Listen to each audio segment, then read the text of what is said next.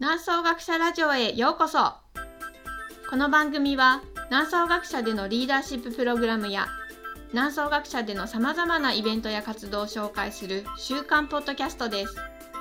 千葉県南房総市からお届けします。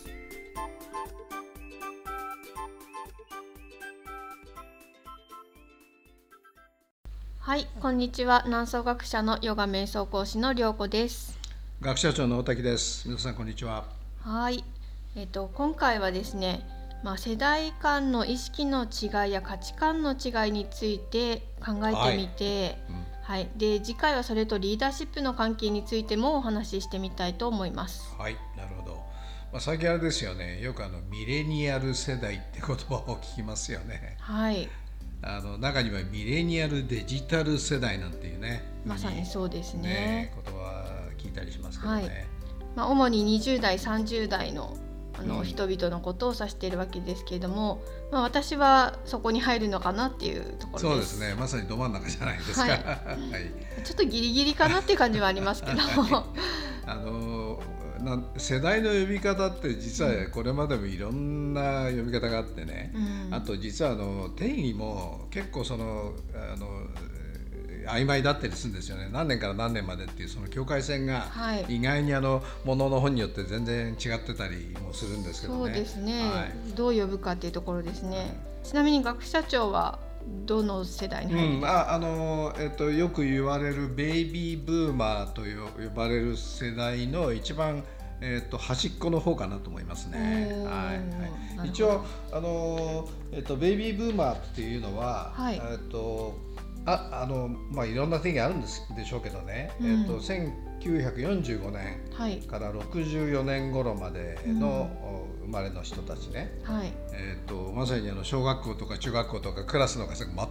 のすごいたくさんあったっていうね。都心だとクラスが1学年クラスが10クラスくらいあったっていう学校もたくさんありました。そんなにあったんですか。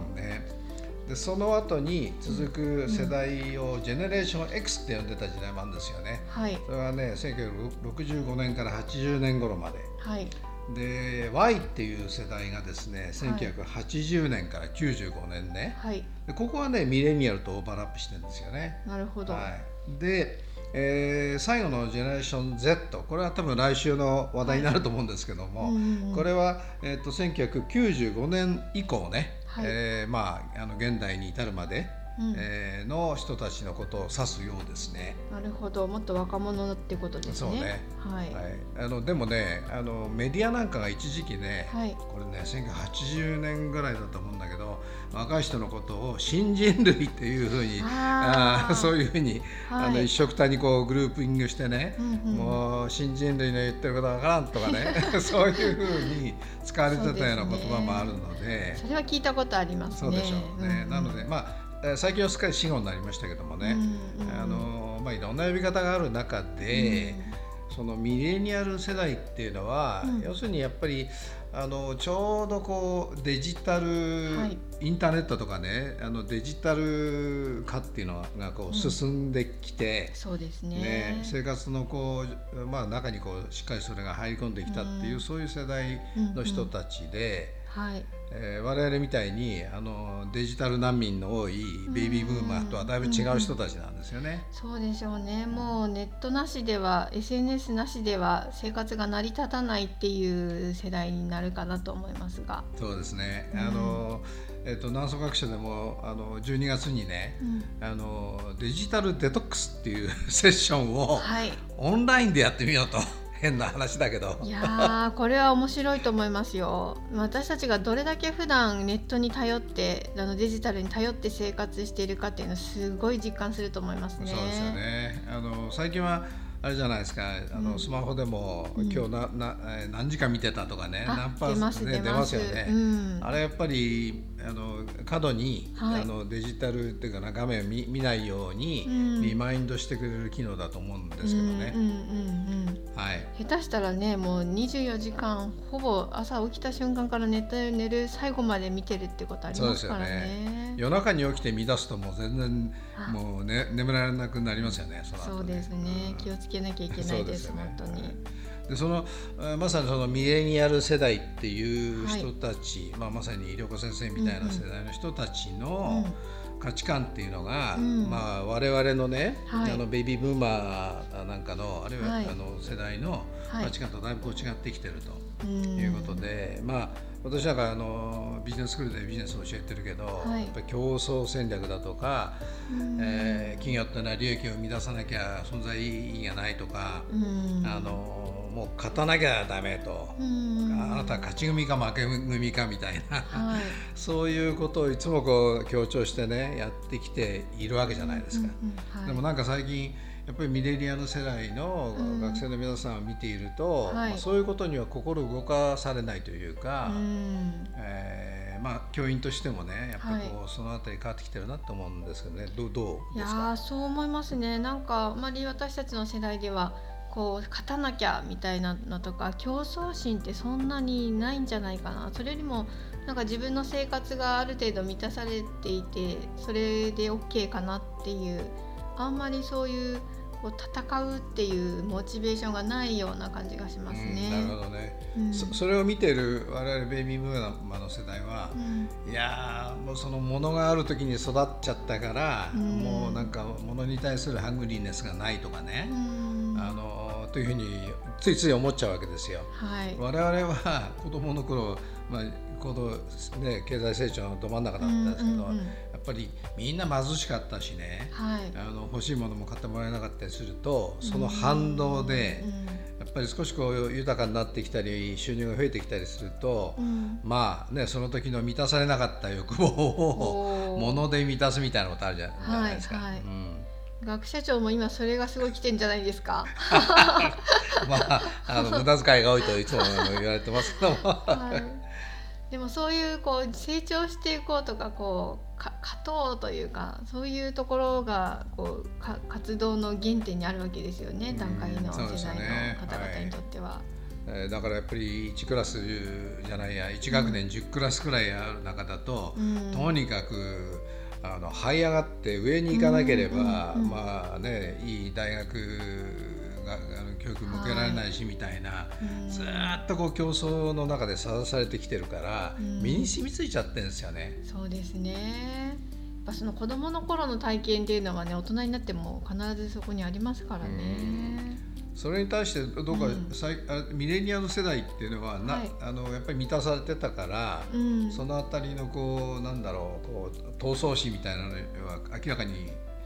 欠けますよね。どうなんですか？その段階の世代に比べたらそうだと思いますね。全く競争がなかったかといえばそういうわけではない。多分今の若い子たちの方が多分ないんじゃないかなと思いますけど、ジェネレーション Z の方ね。そうですね。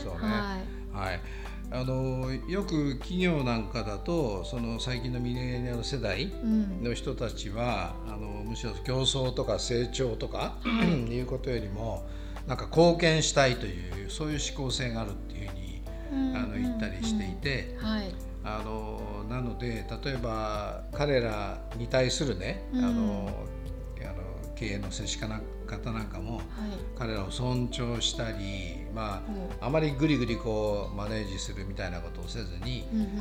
むしろ自立を促した方がいいというふうなことで最近言われるんだけど、どうなんですかねそれは。確かにあんまりグリグリやられることに慣れていないんじゃないかなと思うので、そこをつつかれると逆に自尊心を失ってしまったりとか、よしやってやるぞっていう逆の方向に行ってしまう可能性もあったりするのかなと思ったりはしますね。そうなると、あんまり日本の企業の、将来って明るくないのかなってついついベビーブーマー世代は考えちゃうわけですよ。経済大国のね、世界第3位の経済大国の日本がですよ、ミレニアル世代にバトンを渡しちゃうと、一説によると47位にすぐなっちゃうとか尖閣諸島がすぐ中国に取られちゃうとか、極端な言い方するとね、そんな心配ばっかりするんだけど、ミレニアル世代はそういうことどう思います？いやどうなんですかね。なんかそれはそれで新しい日本とかいうふうに思っちゃうのかもしれないですよね。なるほど、じゃあそのどういうことに対して、その達成感だとか満足感みたいなものを覚えるんですかね。なんか、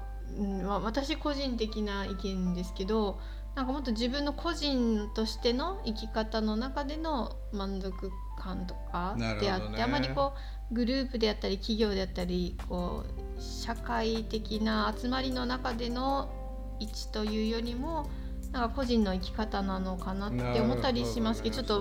それが一般的かどうかは分からないですけど、ということはそのモチベーションとしては、自発的なモチベーションというか、そっちの方なんですね。外に対して例えば自分アピールして認めてもらったり、昇格とか、あるいはやっただけ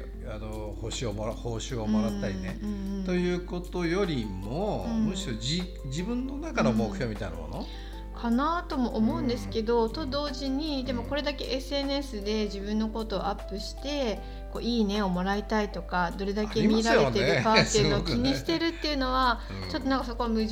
してるところがあるんじゃないかなと思いますね。それって裏と表なのかな、何なんですかね。やっぱり本音と建前みたいなところでこうギャップが大きいってことなのかな。そうかもしれないですね。なんか内側でちょっとこうつながってない部分があるのかもしれないです。なるほどね。よくそのマーケティングとか心理学なんかでですか、マズローの欲求段階説っていうのがあって、人間の欲求っていうのはこうね段階になっていて、一番下にあるのが生理的な欲求で、次が安全欲求で、次が尊厳の欲求ね、でその、次が、グループに属する欲求で尊厳の欲求で、最後が自己実現の欲求か、で今のお話聞いてるとミレニアル世代って一番上の自己実現の欲求のとこ行っちゃってる感じがするんだけど、やっぱりマズロー曰く人間の行動って下位の欲求を満たしていくような優先順位で、確かにね、行動が取られると。だから食べ物がなかったり安全がなかったりすると、自己実現の欲求なんか追いかけられないと。いやそれはまさにそうですよね。そしてその間にそのグループの中での集団としてのっていうところがあるっていうことは、やっぱり人間は社会的な動物であるっていうことの表れだと思いますし、そうね、だから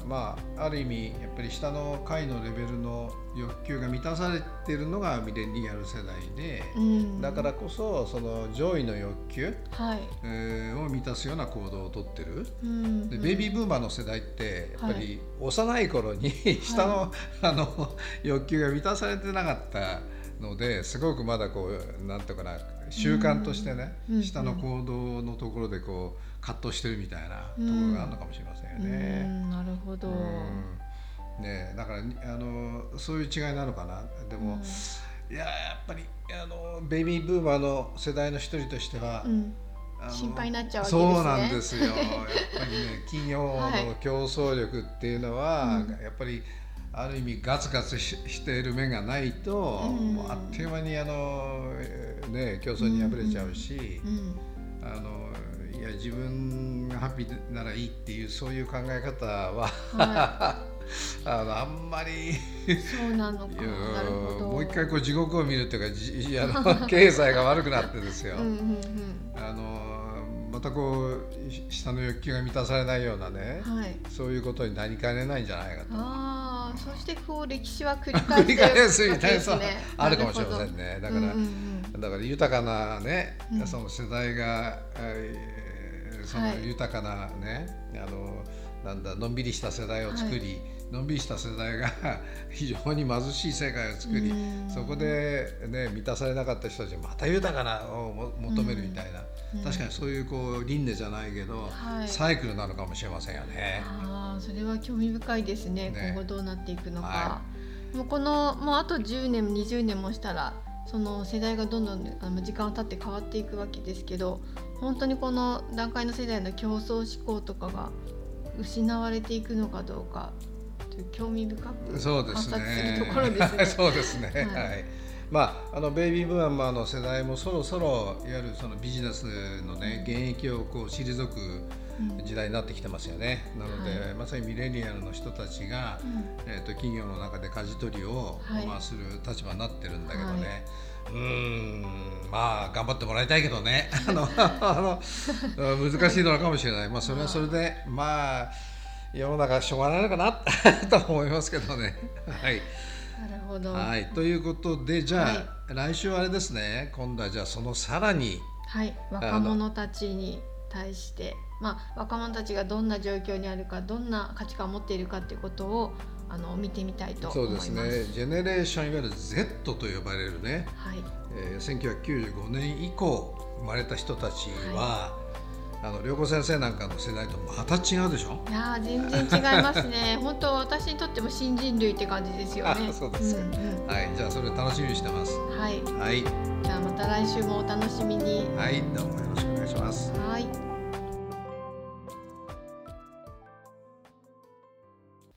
南総学舎でのプログラムやイベントに関する詳細はホームページ南総学舎 .com をご覧ください。この番組に関するご意見もお待ちしています。南総学舎ラジオは株式会社オフィスクライメイトの提供でお送りしています。